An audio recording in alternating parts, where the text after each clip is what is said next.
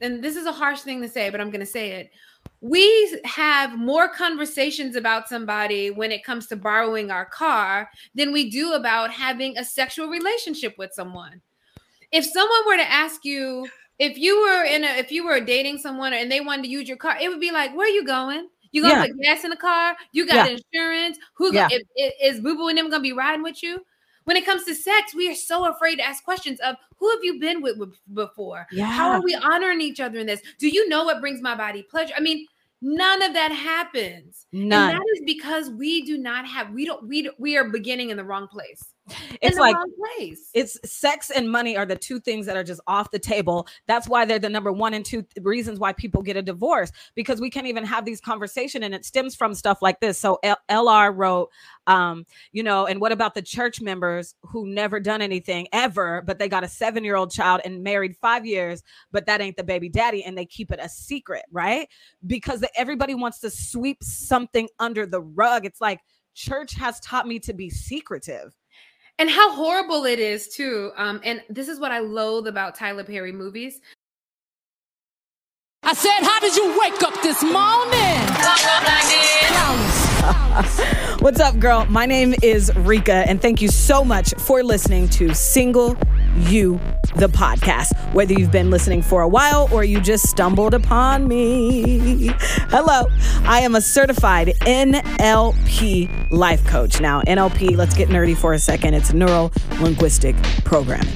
You can Google the rest of that if you want to know the rest of the nerdy stuff, okay? So I'm certified in that area, AKA the Single Girls Life Coach. I am a self-love coach and a boundaries coach. Listen, I got that boundaries and that self-love on lock, okay?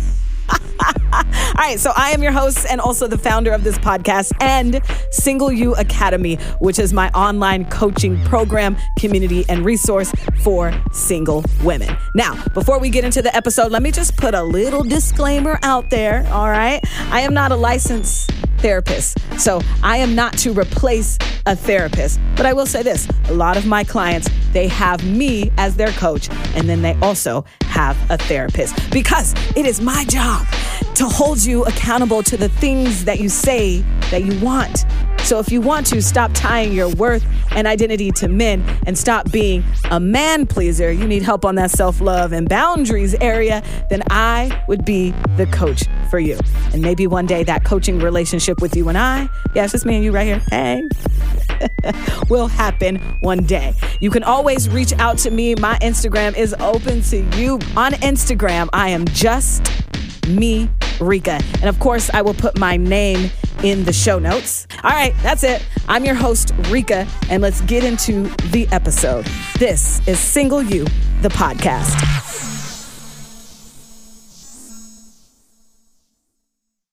I have a guest today because this topic is touchy. All right. And I'm excited about this topic because I feel like it's been on my heart for a while. And I feel like these conversations need to be had. So I wrote something out because I'm like, Lord, I'm nervous. I'm nervous. Normally I can go off the top of my head, but today I'm super nervous about the topic. So I'm just going to say this. I'm so nervous to have this conversation. And I'm preparing to ignore the religious judgmental comments that will probably come. I'm prepared to hear false prophets, and that's why I don't believe. So what I want to say right now is, let me be clear. That's what's wrong with religion and society. We're not allowed to ask questions or have conversations without judgment, especially when it comes to sex. And obviously, let's talk about sex, baby. That's what we're going to do today. So if you are super religious, then this episode is probably not for you. Go argue with your mama, okay? This is also not for atheists, because I want you to understand Jesus is my homeboy. And I don't have a problem with my belief in him. I have a problem with religion and the messages I believe women receive around sex that has brought on so much shame for us. Jesus had a problem with religion too. That's why he was flipping tables in the Bible. Okay. So this is only for people with open ears and those who want to hear with open ears about women trying to heal from sexual shame. You see, I started my journey maybe 3 to 4 years ago, and I started reading and praying and reading and praying, doing it over and over again because I wanted to understand where I stood. I wanted to study the Bible for myself. So let's be clear again. I'm abstinent. And I promised myself that in my season of abstinence, I would use it to heal and truly seek God so I could hear from God. I don't want to hear from society anymore. And I certainly do not want to hear from religion anymore. The shame I used to have, let's say it was about maybe 100 pounds. And now I've got probably about 25 pounds left of shame left when it comes to sex. So this conversation is about my healing way more than it is about yelling at purity culture. This conversation is for my clients and the women, Christian women, who feel so judged and trapped in the shame around sex. This conversation is because the church seems to be embarrassed about having real conversations about sex. And the only thing we're told is to wait until we're married. There is no room for education in the church about it's going to be hard. Your body will betray you, why you should wait, let alone how to wait. So my goal with this conversation with my guest today is to answer my questions, many of the same questions you may have as a Christian woman who grew up in the church. But also my goal is to encourage you to study the Bible for yourself. Stop listening to your pastor, and that's the only way you get the Bible, okay? Don't listen and act according to me. I'm just trying to heal, and talking about my ish for the last 3 to 4 years has helped me tremendously. So in all my nervousness, let's talk. I hope it frees at least one woman today. And my guest, she comes all the way from Howard University. I love it. So the Reverend Dr. Teresa Tim. There we go. Okay. She identifies as she, her, and hers. She is an authentic and honest person, born and raised in Biloxi, Mississippi, and being a Black woman from the Deep South informs her sense of the world. Teresa is a graduate of the Howard University. HU. No. Also Duke University Divinity School and Wesley Theological Seminary. Wait, how do you say that word? Theological. There we go. Seminary. Yeah. I don't know why I felt I messed that up. She is passionate about the intersections of theology, gender, and social justice. Though an ordained United Methodist pastor, she considers herself more poly-religious when it comes to her desire to understand God's deep depth and breadth. Now, there is more to say about your coaching program, but first I want to say this.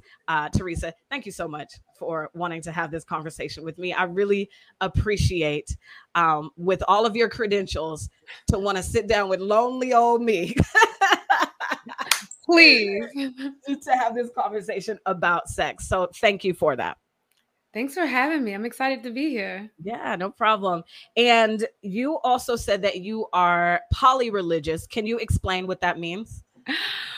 Yeah. So when we think of the word poly means more than, multiple, but also, and since we're talking about sex, I'll just go ahead and go there. When we think about polyamorous, or what does that mean for people to be in poly relationships? Mm-hmm. The idea around poly relationships, for those who are consenting to that, is that there are multiple romantic partners, but each partner knows about each other and there's consent. And when I think about poly-religious, I think about all of the different ways that God shows God's self throughout so many religious practices that I can't possibly know them all.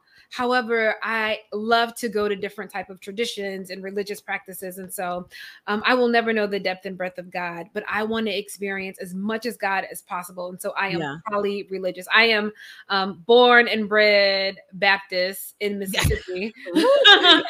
I am Christian unapologetically, but I will go to a Hindu service, a Muslim service, a Jewish service. I can experience God in many, many ways.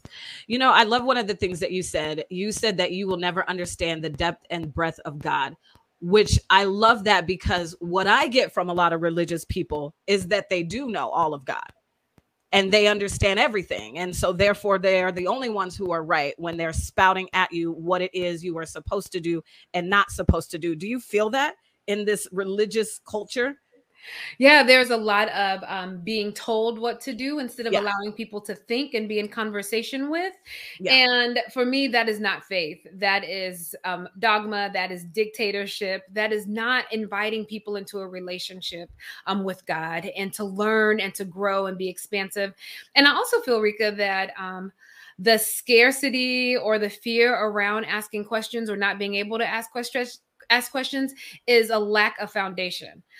For instance, if you were driving through your hometown, you know your hometown, you know how to get there. You turn off the GPS, but I don't know your hometown. So I'm staying clear to the GPS because I'm just scared of going anyway. The more we know, the more we can relax. The more we know, the more we can ask questions. I can get out my bed and walk through my house in the dark because I know my house. But what if you don't know a place? You're scared to do anything. And that's how people are with faith, is that when you're insecure about it, you're scared to do anything. And speaking of walking through your house in the dark, if I'm not allowed to ask you questions, how will I ever maneuver? Never. You know what I mean? So it's like, to have you there for me to ask questions, you to hold my hand and walk me through it, then I can understand your house better. And so obviously, this is an analogy to Christianity, and that's how it should be. We should be holding each other's hands.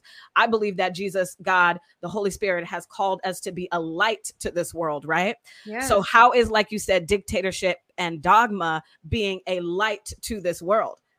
How is that? I just don't understand. If you are watching on Instagram and you want to see Teresa's beautiful face, all you have to do is go to my Facebook page. It's facebook.com/SingleU-Academy, because we got about 50 minutes of this conversation. So if you want to see her face instead of just hear her voice here on Instagram, go ahead and go to my Facebook page. So with that, I want to go ahead and read the rest of your bio. So Teresa is a challenging preacher, which we're going to get into that. I love that description. Thoughtful theologian and devoted friend. She is also the founder of Soul Joy Coaching, LLC, which equips women and folks of color with the tools to own their deepest truth and cultivate joy. She is unapologetically queer and lives a life rooted in activism and liberation theology. Teresa is a music connoisseur, avid reader, certified yoga teacher, wife and dog mom. She loves the arts so much that she wanted to be an opera singer, a florist, and beautician growing up.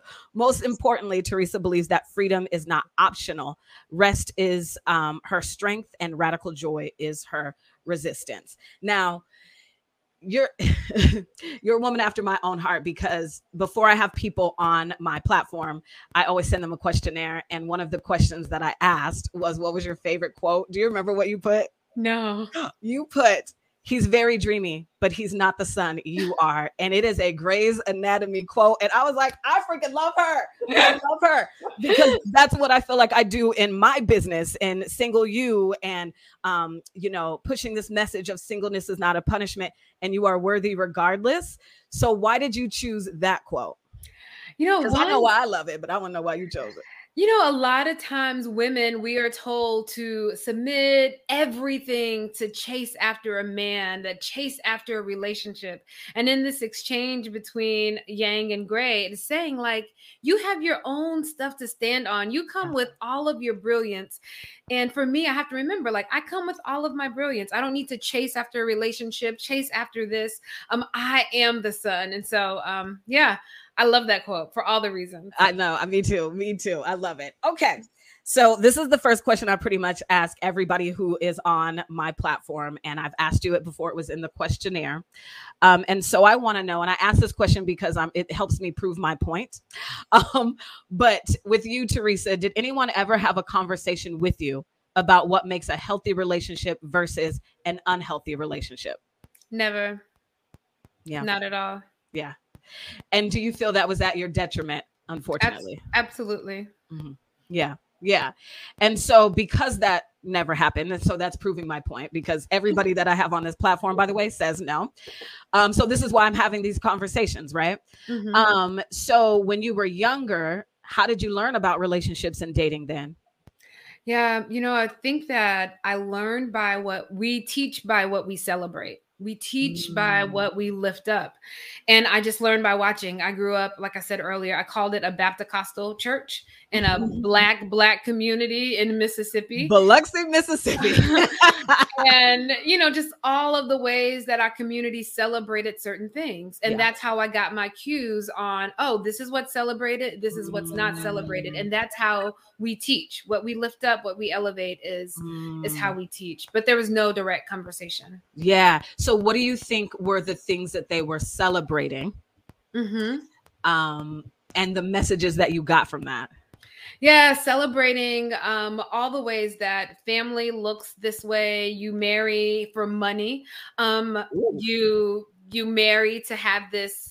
You move up. The weddings that were celebrated weren't like the people who were like thug love. It was like the people who were married on a certain socioeconomic level. Yeah. The type of family. This is what family looks like. This is what made a good job. This is what Mhm. obedience looked like. This certain type of wife that was docile and Mm. graceful and quiet. Like those were the And things that pure. and pure. That was what made you Stormy O'Martian's Power of a Praying Wife. That's what Yeah. made you worthy of being chosen, if we were to use that language here. And so Right. how to be right so that you can be chosen to be this wife, this bride. Yeah. Um, Yeah. And how do you feel like that affected you in a negative way? It affected me in a negative way because I don't come from a family where people are married. That I did not grow up on the quote unquote right side of the tracks with a family that had this demographic in the church that were these upward mobile socioeconomic people. And Mhm. understanding what did that look like to say you need to marry into this type of family to have Yeah. something. I'll never forget our local barber's son married somebody, and it was like the wedding of the town because she is marrying into this family. And it's like we knew nothing about her, what she brought to it. It was about what she was getting, what she was being a part of. And so this idea of I needed to contort myself to be something that I wasn't. Mm. And I'm just going to say this for the purpose of this conversation. When we speak of Jesus, we're going to be speaking of him as the Messiah, the way, the truth, and the light. Yes. When I say religion, I'm speaking of toxic purity culture. And then also when I say society, I'm talking about the people we shouldn't listen to either. Okay. Because what we had talked about before offline, Teresa, is there's one side that's all the way to the left, which is society, one side that's all the way to the right, which is religion. And my purpose for this conversation is we got to land somewhere in the middle. And I believe that, for me at least, has helped me live a better life. Not the way society has wanted me to, and not the way that religion has wanted me to. And again, Teresa and I, we say we're Christian. I will let you know that I'm Christian. Jesus is my homeboy. I love him.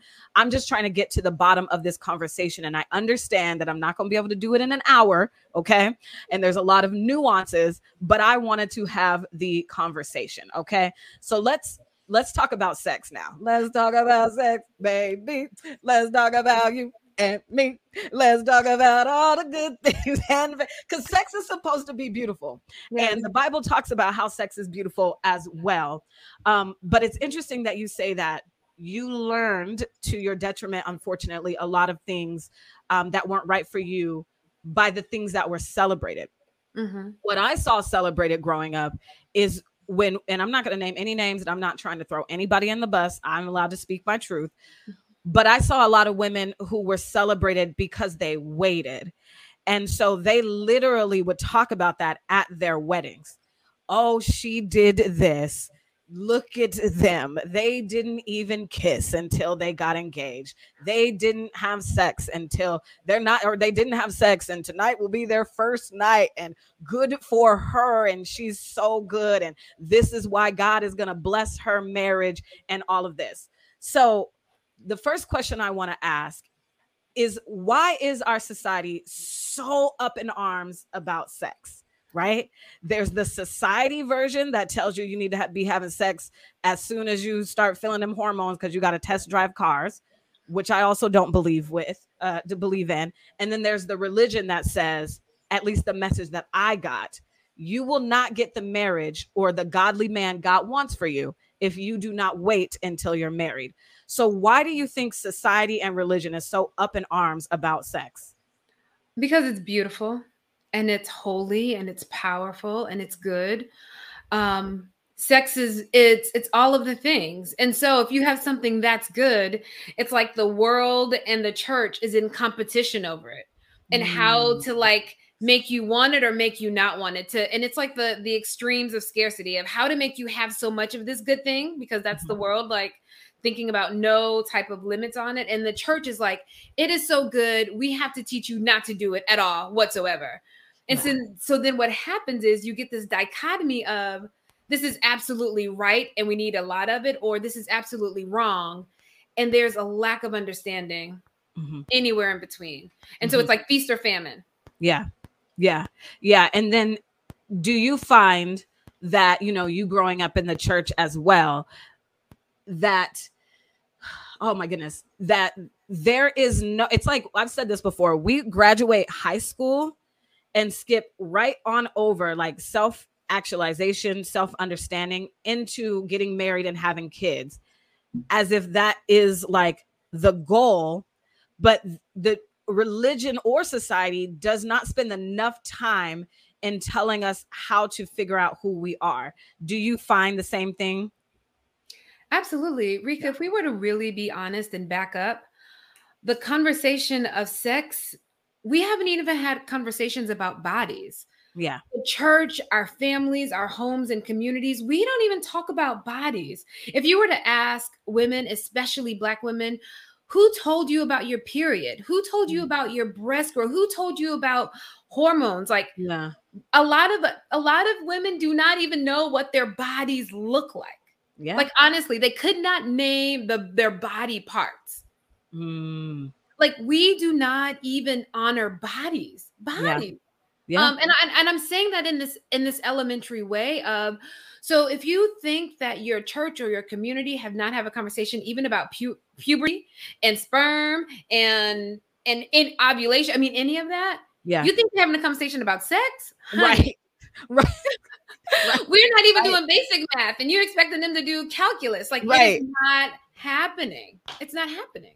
And that is so at our detriment. And so what, I love how you said, you know, sex is beautiful because it is, and God made sex. What scriptures in the Bible do we see where God is saying sex is good, or where the Bible says, you know, sex is good? It is all throughout scripture. I actually think we hone in so much on the negative scripture around sex and the no. There's so many scriptures. Actually, some people say the first blessing in the Bible, the very first blessing in the Bible was be fruitful and multiply. People think about like that, like this union of sex, these two people coming together was the first blessing. So all throughout scripture, we read about the beauty of sex. Even in Old Testament, the Song of Solomon is all about like bodies and pleasure. And there's a lot of breast talk and touching and kissing. In New Testament, though, there's something different that's going on. They are building a society. And so these texts are about how to get these people who are from across the land, different forms of belief and identities, to create a community. And then it becomes a little bit more dogmatic.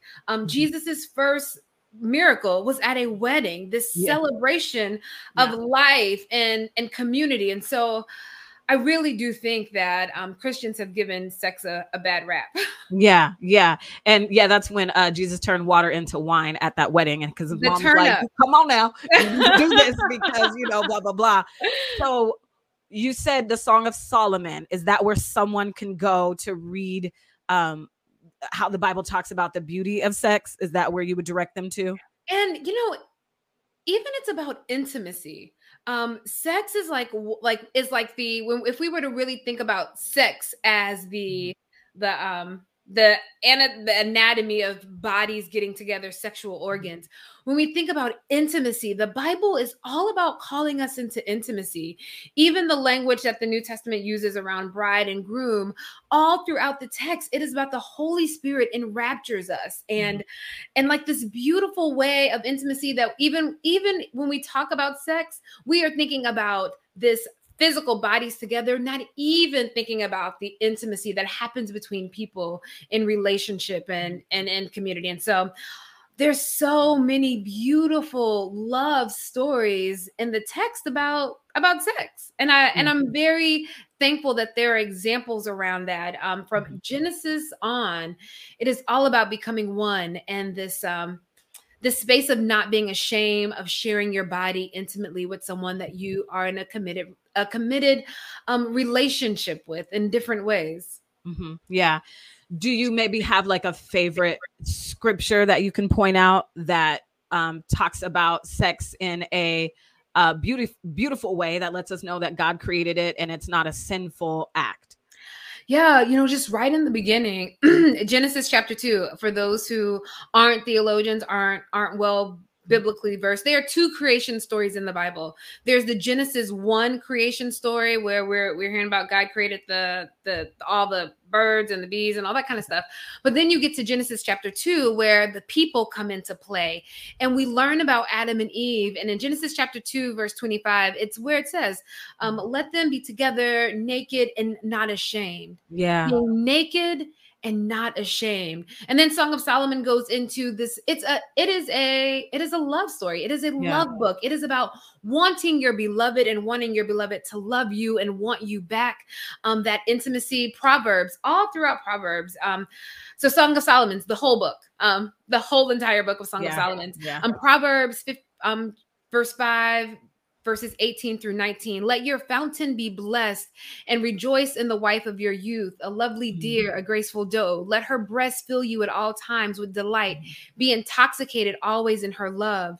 And then Proverbs chapter 5, it keeps going on about, this intimacy. And it's just this beautiful way of us to understand what it means for us to be. Even Ecclesiastes talks about love and intimacy. And so we also have to name, Rika, the way that we, the church and society, has perverted sex. Oh, yeah, we was going to go there. That was going to be my next question. Yep, exactly. I just wanted to, again, that your theology degree is coming out because I want people to remember that I'm not just talking to anybody about this. This is a reverend. You call yourself, hold on, what was that phrase that I really liked? It was a challenging preacher, which I love. And it's not a sin to challenge and ask questions of the Bible and of God. And so I do want to be clear, and then we'll move into where this idea of sex is bad came from, because I think people pluck it right out of the Bible. But I do want to be clear. Again, society is who I don't listen to because they're telling me I got to test drive every car. Religion is who I don't listen to. And I'm trying to release that shame because they're like, this is the only way to do it. And you will not get the love that God wants for you if you do not wait until that piece of paper is signed and you have that one partner. And I just believe that teaching is not true, whether it is said that way or not. I believe that it is implied, especially when you're not studying the Bible for yourself. But I feel like the average person, unfortunately, we don't even know where to start when it comes to studying the Bible. So I say that to say I'm very clear on what didn't work for me. Having multiple partners, that did not work for me. That broke my heart. My energy was drained. I literally was throwing my pearls before pigs, and I got trampled. And so, like I said, I've been in this space for 3 to 4 years now, being in this area of abstinent and really wanting to cleanse myself and get a clear understanding on what is right for me. So again, I'm clear in the, I guess, maybe dangers of having a lot of sex and with multiple partners, which equals, again, heartbroken, STDs, maybe children that are not wanted at the time. Because let's be real, some people get pregnant and they don't want children, and it's not a happy time for them. And so I understand why the waiting is important. Now, let's talk about the idea that sex is bad. I feel like people use Paul against sex a lot. Right? Paul wrote over 60% of the Bible or whatever it is. The New Testament, of the New Testament. And he did say to flee from sexual sin, right? So where did we get all twisted up and saying that is like, then it's all sexual. Any sex you have is sinful unless it's in the marriage bed. Like, what do you think about all of that? Let's talk about that. Yeah, it really is misreading text out of context. An example that I love to use is that Paul is writing as he's trying to create a community. So if you're trying to create a community and people are coming in, you're like, okay, we need to put some rules in place. We need to see, show people what this looks like. Because if you don't, people don't have things to live by. Paul had no idea that his way of forming community would become this canon that thousands of years later we're still applying in this way of being rigid around the text instead of reading into the context and what it means for us now. And so in this, it's almost like if we were writing rules of living right now in COVID, of wearing masks and socially distanced and all this kind of stuff, and then that's what we have to do for the rest of creation. And it's like, that was written during a particular time. This is how we need to keep each other safe right now.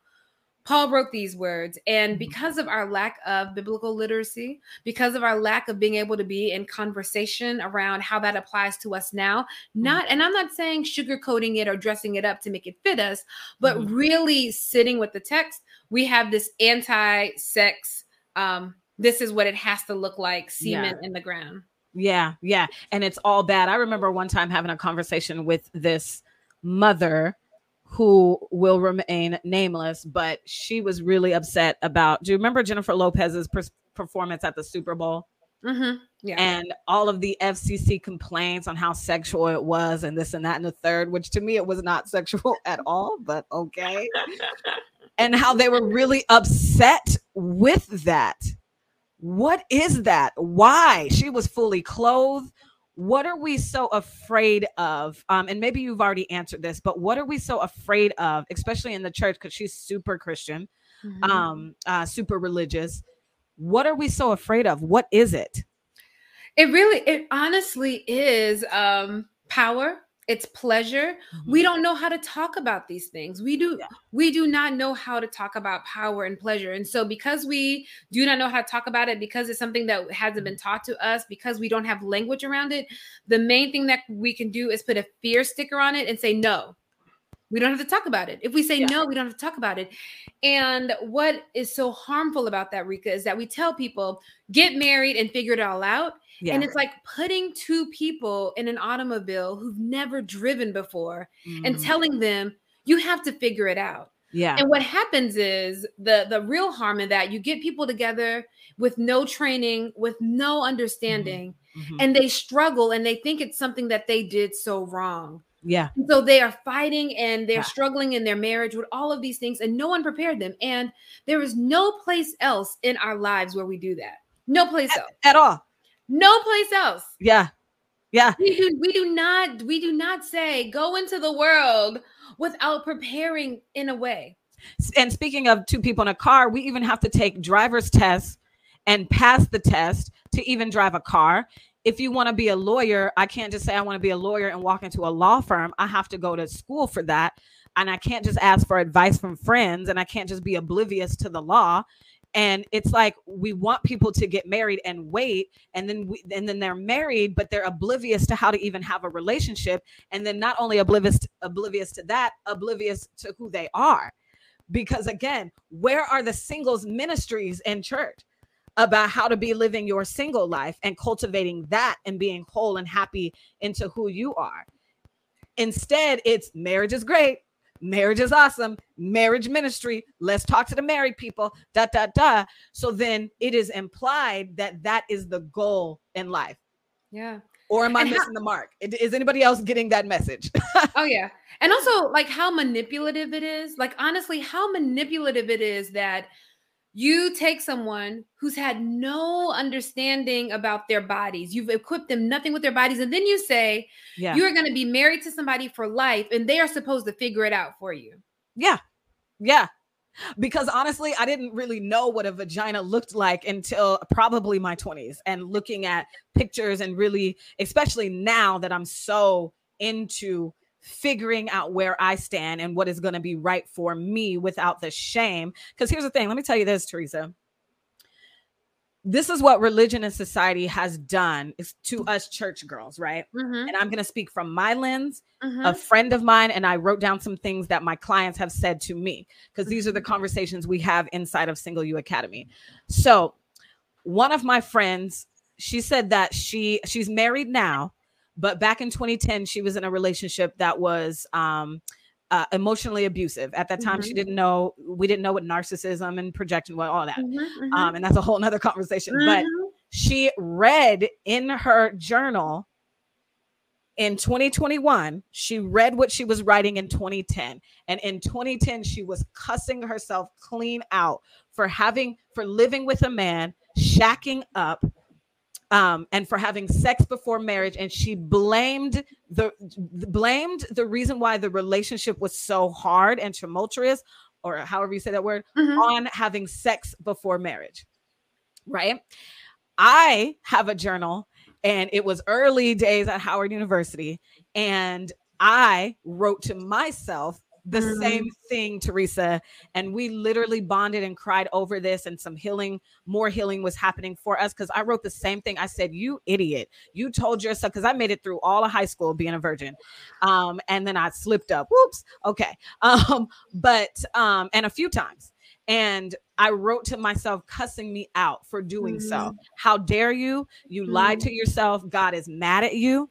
Here are some of the things that my clients have said. They said that they learned that you find someone to fall in love with, and that is the only person you have sex with. And if you are going to have sex, just don't get pregnant. And if you have sex and you're not a virgin until you're married, then you're a bad woman. And this is from both sides, from society and religion, right? And then they also teach us about soul ties. And I know that's your bag. So let's get into that. So I just say that to say that there's so much shame and the weight of it that religion and society puts on us, because we do ultimately want to be a good girl, I guess, or whatever, right? And so then when you slip up, as God knew we would, I guess, all of the shame that just attaches itself to that. And then I will say this, my friend then got married, and she said it still showed up in her marriage because she didn't know how to turn the switch off. And so I want you to speak on that. And then also let soul ties. Is that in the Bible? What is that? What is that? I want to start with the shame. The shame is so horrible, Rika. It is so horrible because the shame comes from the sense of failure. And in the same space that we talk about God and grace and like we haven't equipped this person with even the right information to make choices. Yeah. When I think about sex, a good friend of mine and author Nadia Bolz-Weber says it best, that it's about concern and consent. This place of having concern, having consent, being aware of your body. So you're responding to hormones in your bodies and slipping and falling, whatever language we use, we fall down, we get up, all that kind of stuff. Yeah. That is all marred in shame. And instead of like, okay, how to understand our bodies. And so I feel like it's a trick that we trick people into this double whammy of catch-22s. Like, you don't teach them anything about their bodies and their hormones, but no. But then when they are curious about it and engage in it, it is bad. But it's like you haven't given them anything to land on. And so that shame, it's like, where does that shame come from? Also, stepping back a bit, like purity. What does purity have to do with holiness? Like, what does purity have to do with holiness? Where do we get this notion that purity was equal to holiness? You tell me. That's why I'm like, that's why I have you, right? Because and yes, I read my own Bible, and I, like I said, I've been on this journey for 3-4 years. In 2017, that's when I really started picking up my Bible and reading it for my own self and trying to understand it through my own lens instead of what I felt I was told as a child, right? Because the reality is my parents aren't getting me into heaven. I have to do the work, right? You know what I mean? Like, they're not this, no. So where? Because holiness means what by your definition, by the Bible's definition? Holiness is like of God and in relationship, a communal, the Trinity. And so when we think about purity, what is the first word that comes to your mind when you hear purity? Purity. No sex, a virgin. And what else? Clean. Clean. Yes. White. Yes. Pure, white. Yes. Virgin. Yes. Where did that come from? I mean, it came from this whole thing of patriarchy, of control and controlling bodies. Yeah. I mean, all of the ways that this is a female problem, this is a woman's problem, because our bodies have blood every month. So what does that mean? You're not clean, you're not pure. So just all of these like toxic ways that we've wrapped into purity culture. And where in the hell does that come from? And I think it really does come from hell because of the way that people wear the shame around that. And then soul ties. Oh, go ahead. Well, and then and shame keeps us secret, right? And so I do also believe that it does come from the devil, because the Bible talks about how the devil walks around like a lion seeking to devour. And so we need to be alert at all times, right? And so what shame does, it keeps us in secret. And so therefore we're not sharing when God asks us to. God asks us to share our burdens with one another. God asks us, if I have a problem with my brother, go to my brother. But when you have so much shame and you think you're the only one, because I used to think I was the only, like I knew people were having sex, but I just thought like, oh, well, I made a promise, and everybody else who made a promise, or everybody else who's a good woman and a good Christian, they made a promise and they kept it. And somehow I, fell down this slippery slope, and now God hates me. And God is like, and that's why you're not going to get the relationship I want for you. Like he's sitting up on his perch being this petty God. And that's the thing. God is not petty. And that's the other thing is like, we go to church with all of these people who are holding all this shame and nowhere to talk about it. Like nowhere to talk about it. Nowhere to talk about it.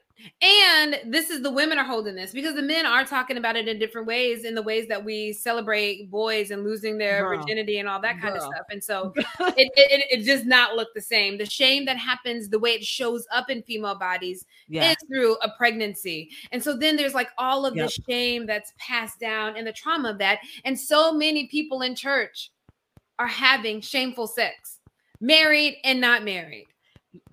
And I don't want that. And that's why I was like, I'm going on this journey again. I'm abstinent. So if you're just tuning in, I don't want you to think that I'm against waiting. I am against the religious lens that religion puts on sex and purity and all of this, right? What I am for is you studying the Bible for yourself and being in relationship with God. And that is the way that you will figure it out for you. Girl, I remember being in church one time in Indianapolis, and I went to this church one time and I never went back. And it was the day that the shame cycle was full circle, girl. Unfortunately, this young lady, I think she was pregnant and she was 17. And they brought her and her boyfriend up to the forefront to let everybody know that they have apologized for their sins. They have repented, and they are gonna, we still love them. And just all of this, like, instead of having a private conversation with them about how they got to where they are and how they can move forward and make wiser decisions. Because do I think it's wise to have a child at 17? Probably not. But that's between them and God, right? And so, like you said, give them the tools to set them up for greatness. Like, my people perish from lack of knowledge. So doesn't that mean knowledge around our bodies? I just have so many questions for like religious people and stuff. So I'm enjoying this conversation. So now, well, is there anything else you wanted to say about that? And then we can cut to soul ties. Now let's go to soul ties. Okay. What do you think about soul ties?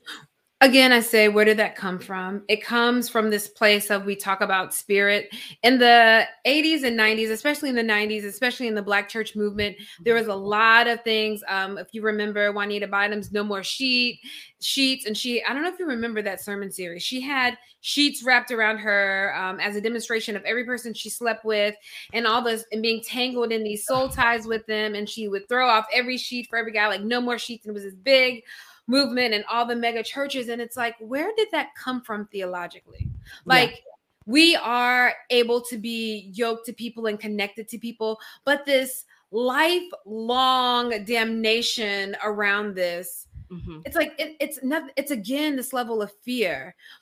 Spiritually, though, if we were to really teach about how we're connected with each other, the only way we're connected to people is through sex. That's like impossible. Yeah. Impossible. You are in a person's body for 9 months or 8 months, however long the gestational period is. Like, no one talks about those type of soul ties, but all of a sudden we hold up these soul ties around sexual relationships. And I say that it's a form of and people can come at me for this, and I don't mind, of spiritual manipulation again, of how to make, like, this is the boogeyman. The boogeyman of, if you have sex with John, you're gonna be forever, ever, ever, ever, ever, ever tied to John. And it's like, is God really petty? Like, is the kingdom of God, is the spiritual world that petty that you are tied to this person because you had this sexual encounter with them? We're having the wrong conversations. We're asking the wrong questions. What would be the right questions? The right questions would be, how do you honor your body? And if we say your body is the temple of the Holy Spirit, how do you honor your body so that when you choose to consensually enter that relationship with somebody, you are clear. This person has concern for your well-being, that you are doing this not because this person. The other thing we have to name too is that we do not know how to value and praise women and girls in our communities. And so we have to find it in so many other places. And that comes through this way of, we've put marriage on this pedestal of the grand prize. Again. And so the conversation is, and I think I shared this with you, Rika, of this place of, if we really think of, we would let, and this is a harsh thing to say, but I'm going to say it. We have more conversations about somebody when it comes to borrowing our car than we do about having a sexual relationship with someone. If someone were to ask you, if you were dating someone and they wanted to use your car, it would be like, where are you going? You gonna put gas in the car? You got insurance? Is Boo Boo and them gonna be riding with you? When it comes to sex, we are so afraid to ask questions of, who have you been with before? How are we honoring each other in this? Do you know what brings my body pleasure? I mean, none of that happens. None. And that is because we are beginning in the wrong place. It's like, it's sex and money are the two things that are just off the table. That's why they're the number 1 and 2 reasons why people get a divorce, because we can't even have these conversations, and it stems from stuff like this. So LR wrote, and what about the church members who never done anything ever, but they got a 7-year-old child and married 5 years, but that ain't the baby daddy, and they keep it a secret, right? Because everybody wants to sweep something under the rug. It's like, church has taught me to be secretive. And how horrible it is too. And this is what I loathe about Tyler Perry movies, is that anytime the woman does anything, is like, your punishment is AIDS, STDs. And it's like, are you serious? Yeah. And it is all shrouded in the worst thing possibly. And it's like, is AIDS and STDs like the worst thing possible? Like, this damnation comes, and it's like, please. How do we have redemptive conversations? And now that 7-year-old child that this person talked about will now be whispered about. His mom and daddy wasn't even married. They weren't even together. They wouldn't even. And I grew up in a church where you did not baptize. This pastor said, we do not baptize babies who are born out of wedlock. So you have these 2 young people who, created life. And the church will not bless this child's life because of how this child got here. Are you serious? And then we're supposed to believe that Jesus died for our sins. That doesn't make sense, because you won't even forgive me in your human flesh. So how am I going to believe that this thing that I cannot see, this deity, the reverence of God has forgiven me if you won't? And so the generational shame that's just happened, right? The generational shame that just happened, that your first remembrance of being in front of a church for your parents has been that a pastor blasted them in front of everyone, instead of saying, how do we as community rally around this couple and rally around this child? Right. So I say that our conversations around sex are starting way late. Way too late. And we're asking the wrong question. Yeah. I wish, one of the questions that I wish they would have asked me, and with having the conversation around sex and how it is a God gift, I wish they would have said, okay, so we believe that, maybe waiting for the right person or till marriage is maybe the best path. But why do you believe it, 7-year-old child, 12-year-old girl, 15, 22-year-old woman? Why do you believe that's the best decision for you? Because when you're trying to win the prize of purity, or win the prize, which is the love of God, through abstaining, that can't be the way, right? Like, that's the thing that trips us up. The conversation should be, Rika, Teresa, Dante, Robert, you are fearfully and wonderfully made. Yes. And in your body, God has given you all of these hormones, and you're going to feel certain things in your body. I want you to be with someone who celebrates your body, who you can have conversations with about how beautiful your body is and how unique your body is. And I would love for you to have that with someone that you can trust, who sees you. This conversation that's drenched in love. Yes. And understanding that just because your vagina is WAP or you're having these feelings, does not mean that's the Holy Spirit talking to you. Doesn't mean he's the one. Your vagina doesn't know if he's the one or not. Right. That is a natural occurrence that our bodies will do because it wants to make a baby. And they didn't have, your body will betray you. So we're in the conversation, and even Rika, right there, I have to stop you. Your body is not betraying you. Your body is doing exactly what your body is supposed to do. I like that much better. Absolutely. Your body is actually doing exactly what it was created to do. And how do you do it in an alignment in a way that honors you? And what honors you looks like being with someone who sees you and honors you. And that isn't, and then this, I am not anti-marriage. I am pro-marriage. I am also, believe it or not, I'm pro-waiting, but not in this way of you have to wait to marriage. You need to wait to be with someone where you understand what's happening, and this person can also celebrate what's happening for you with you. I wish we could. I feel like I have 5 more hours of questions. Okay, so I love that conversation, and I want to circle back to this. Yes. So, does God punish us if we have sex before marriage? What? So what is this punishment? Is the sex before marriage the punishment? Right. Is getting a flat tire a punishment? Is falling down? Is whatever? What is the punishment about? The language around punishment. It's where does that come from? And this is my thought, right? That I used to have this weight of, let's call it 100 pounds for the analogy, 100 pounds of shame around sex. Now I'm around about 25 pounds. And I think the last thing that I have to get over is thinking, if I do not wait until that piece of paper is signed, my marriage is doomed. That's what I feel like I was taught. So then the question is, so if that's the case, what about those people who have waited and they are in dysfunctional, or they are now divorced because of, it has very little to do with the sex as it does have to do with we've, in all of this marriage talk, we've said nothing about how to live with somebody, how to communicate with somebody, how to be emotionally available to somebody, how to be honest with somebody. Yep. So then think about this. You have not had sex. Y'all are both pure and celibate. You get married, and then you are not sexually compatible with the person that you've married. So then where's the language around therapy around that? So then there's a lot of cheating. There's a lot of internet porn. There's all of these things that grow out of this dissatisfaction because we haven't equipped people for when it happens. So I do not believe that marriage sanctifies your marriage, that marriage sanctifies your sex. I do not believe that. I do know that there are a lot of Christian women who are in sexually repressed marriages. They're not having sex, and there's definitely scripture that says husbands should have pleased their wives the same way that it says wives should please their husbands. And there are also a lot of women who are raped in their marriages, who they are not consenting in the marriage bed. That whole thing about the marriage bed not being defiled, we have to really look at that text and say, what does that mean?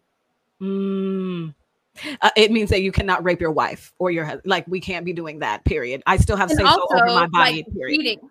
Jesus said nothing in the scriptures about sex before marriage, but Jesus had plenty to say about adultery because that was a main concern that was happening during that time. Hello, somebody. Hello. Listen, LR says she took the words right out of my mouth. What about the ones who waited and still get divorced? Goodness, how horrid not to be sexually compatible. It's definitely a slippery slope to think that this is the only way that I am going to get the marriage that God wants for me. This is the only thing I got to do. When no, no. And that's why I have Single You Academy. It's to empower you to know who you are, know what you want and how to get it. Have the audacity to believe that you can get it and the patience to wait for it, right? And so again, when the Bible says my people perish from lack of knowledge, it's not just about being able to memorize and regurgitate scripture. What does it mean? Your relationship with God, your conversations you're having with the Holy Spirit, really sharpening that discernment muscle. There we go. I'm like, what's the word I'm looking for, right? So thank you for that. The one thing I want to add to the language around punishment is that if we were to think about parental relationships, how long will your parents keep you on punishment? Like, honestly, like, is this like this life, like thinking about, I parented a child. I was a parent, I was parenting my nephew.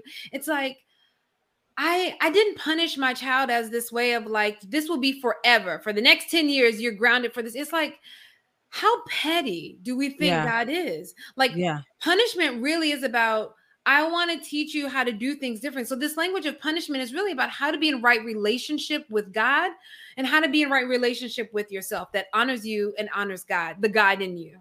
Yeah, exactly. And so I want to say this again, is Teresa and I are not people who are like, oh, follow society and test drive all the cars and blah, blah, blah. And we're also not like the only way to get a happy, lasting marriage is by staying a virgin or by waiting until you get married. And so we got to find where we are in the middle and what speaks to the God inside of us. Because at the end of the day, none of us are going to get it 100% right. Period. We live in a fallen world. That is why Jesus came. God sent his only begotten son to die for our sins so that we could have everlasting life, right? And we, believing in my heart, confessing with my mouth that God died and rose on the third day, my Bible tells me I'm going to heaven because I believe that. I have been baptized, blah, blah, blah. It is not the waiting. And I'm saying this to myself as I feel more layers of healing happening. It's not the waiting where God is like, good job, daughter. Yeah. Good job, good and faithful servant. You may now enter the gates of heaven. You may now have a blessed life. You may now have the promises that I spoke and breathed into your life because you waited. I could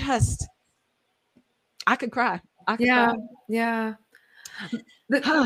Yes. The thing that I love the most about Jesus, the Jesus of the Old Testament, in every story, Jesus was meeting people everywhere. In the gutter, in the margins, like speaking life into them. Yes. And if there's anything that I celebrate about what you do, and I say your ministry that you do, Rika, is that you are speaking life into women who've had this idea that their lives as it is wasn't worthy enough to have someone honor them. And you are worthy just because you have breath in your body. You are worthy to have good love, good sex, to have pleasure, to be met in intimacy because you are here. And one of my favorite Bible stories is when the Holy Spirit shows up at Jesus's baptism, and it says, "You are my beloved son, with whom I'm well pleased." Jesus hadn't performed a single miracle at that point. And what I want to say to us is that we do not have to perform a single miracle for God to love us. We are absolutely whole. And the part that makes me cry is that every single day, every single minute, God chooses to show up and love us. And if we could love ourselves enough to think about our worthiness not being tied up to some man and some ring and some relationship, but that when I do give my body to someone, it is because I consent, because I choose, and they honor the God in me and see me. And that right there is what I believe that Single You Academy gives people. Woo, Lord have mercy. You are making me tear up. I receive everything that you just spoke over me in my life. I receive that God loves me regardless. It doesn't matter. It doesn't matter. At the end of the day, Jesus is like, listen, I know every hair on the top of your head. I will never leave you or forsake you, regardless. Yeah. Teresa, how much time do you have? Because I know you may have another meeting. I do have a few more questions, but I understand I told you an hour. So if you have to go. Okay, no, we can go a little bit longer. Okay. So let me reset because that was Beautiful.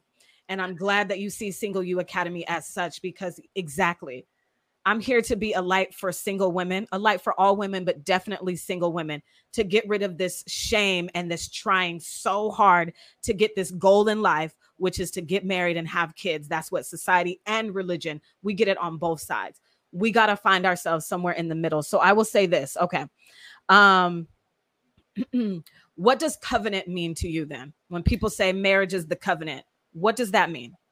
Covenant is an agreement. It's not legal. It's an agreement. It's what you promise to hold to someone to. And before I believe we can make a covenant to a partner, we have to make a covenant with ourselves. That is the covenant we should be seeking, is the covenant that we make with ourselves, that we hold ourselves to. Yeah. I love that. And I love that you said it's not legal. So it's not about signing that piece of paper. Excuse me. So do you believe that you can have a covenant with a partner romantically with God still in it, without that piece of paper that the government makes you have so you can have, I guess, a tax break? Absolutely. And you know where I want to push us to, because when we think about single, we think about young women. So what about older people? Meemaws and them who may have been married, their spouse have died, and then they fall in love at 60 and 70, and they can't get married because they'll lose their Social Security benefits, and they are really truly in love. Is this like a horrible thing? Like that is a covenant that they've made with each other. Yeah. Like that paper is a legality, but should Big Mama not have a relationship because she's not trying to get married at 70? Right. And I do believe in marriage the way that it's set up legally. Like if I do decide to get married, I will do the signing of the papers. But I definitely just wanted to be clear on that, because again, it helps me heal and break away the toxic programming that I felt that I received growing up in the church. So thank you for that. And so this is what I wrote on my Facebook page, which sparked this conversation, which then when I met you, I was like, oh my God, we have to have this conversation on Facebook. So I'm just going to read it. And then I want to know how you feel about it and how you would answer the questions that I had. And then we'll end on this. So I have a question around sex, marriage, and virginity. I've battled through and worked out a lot of shame around having sex before marriage. In 3 years, in December, I will be abstinent for 3 years. And I feel like a question has been put on my heart to answer. Number one, is waiting until marriage to have sex the only way I can get a lasting marriage? Does Jesus teach that? And so I'm going to pause there. I wrote some more stuff, but I want to pause there and get your answer. I feel like you already answered it, but a lot of people always say, well, the Bible's very clear that we should wait till we're married, that you should wait until you're married. In the studying that I have now done in these past almost 4 years, I don't believe that the Bible is very clear. But what say you being the Reverend Dr. Teresa? I say no. That is not the only way to have a lasting marriage. And no, Jesus does not teach that anywhere. Okay. And then I know we had this conversation before we went live. Was Jesus a virgin? Do we know? Does it say it? Because I feel like they speak about Mary being a virgin, but we don't really talk about Jesus and his sex life. We don't know. And the historian, the theologian in me says, like, there's a lot of things that we don't know. They didn't write about bowel movements in the Bible. They didn't write about people's these other intimate parts about people's lives. So we don't know. So we can say, no, Jesus didn't have sex, but Jesus had intimate relationships with people. This intimacy of being in community. So, I don't want to blaspheme and be like, Jesus had sex. Right. Jesus probably did not have sex. But at the same time, it's like Jesus is fully human and fully divine. And here's the thing, and I'm glad that you say that we don't know, because again, a lot of religious people think that they know everything. When the Bible talks about you will not know everything. My thoughts are not your thoughts.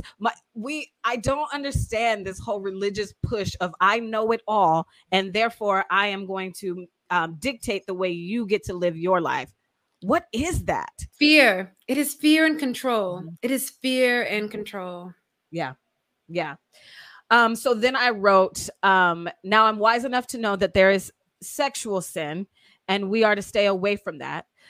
You can have kids before you're ready. Your heart can be damaged. And let's not forget STDs. I understand that. So that's not my question. Plus, I see the damage sex has caused me. And which is why I've, doing the work, therapy, journaling, all of that. Mm-hmm. So again, do you teach your daughters you will never get the love God intends for you to have with any man if you don't wait until the very day you sign that paper? Because that's what I see that toxic purity culture is doing and teaching. And then what do you teach your sons? And we kind of had that conversation a little bit earlier. So I think I'm going to end it on that. Is there anything else that's coming up for you, Teresa, where you're like, we do need to touch on this, or we forgot to mention this? No, I think we've touched on a lot. Yeah. And this has been a really healthy conversation. Yeah. Nah. Thank you for having it with me. You are now etched in my mind as someone who is helping me continue the healing process of shame around sex. And when you say fear, that has been my fear. Like, oh, well, I'm never going to have the kind of relationship that God wants for me. Because let's be clear, I want that. I want God's will for my life. And I never thought that I could have God's will because I wasn't a virgin. And if I don't wait until that piece of paper is signed. So if Jesus looks at the thieves and the murderers on the cross and have all this grace, Rika, I hope that you will lose that 25 pounds of shame. Yeah. That you are carrying. That's not God giving that to you. Like it's you carrying that. And if there's any woman, any person watching this, it's like God's grace is sufficient even for you. Because of you, we have God's grace. And to walk into that, I mean, even if you're someone who feel that you've had sex before marriage and it's a sin and it's so horrible, then it's like, how do you then honor yourself so that you can walk forward and honor God in you? Yeah. There's no need to hang on to it anymore. Thank you for that. And yeah, and that's why I chose to be abstinent until I figured that out. And again, totally almost there. And the day that I arrive is going to be a beautiful day. But I just knew that it wasn't fair to whoever becomes my partner. And it definitely wasn't fair to me. So with that, if you need to reach out to Teresa, her Instagram is on the screen here. I appreciate this conversation. My Howard Bison, my Howard sister. I love you so much for it. And we will end. Oh, yeah. And one more disclaimer. I will never tell you I'm an expert in this area. I am just speaking from my lens and what I learned by being in an abusive relationship, by not knowing myself, by not having self-love for myself, and not knowing how to set a boundary to save my life, girl. So just remember that I'm speaking from my lens. And after 19 years of radio, September of 2020, I stepped down from my full-time radio job to focus on what God is calling me to do in this season. And this is it. I'm called to guide you, girl. I'm called to guide women who need to hear that singleness is not a punishment and you are worthy regardless of your relationship status. That's what I'm here for. So if that's you, I want you to share this episode, especially if I say something that resonates with you. Share it with a girlfriend. Sharing is caring. Also, can you subscribe to this podcast? You will be notified once a new episode drops. So definitely subscribe and rate. Rate this podcast, okay, please. I don't know if you know how much it actually helps, like a host like me, an influencer, how much a rating, a share, a like helps us. So please help this small business owner, me, Rika, that's me, by rating this podcast as well. Lastly, my intro. Here's a fun fact. It comes from my old morning show. I used to have this morning show on a station here in the Tri-Cities called Power 99.1. And my friend, my coworker, one of the greats in production land, James Tyler, he had made that for me for my morning show, the Just Me Rika show. And I was like, yo, on my podcast, I need that intro back. And he made it for me. So thank you for that intro. Thank you for the production, James Tyler. Of course, it was inspired by Beyonce's Flawless. Yeah. All right, girl. That's it. Thank you so much for listening to Single You, the podcast, and we'll talk on the next episode.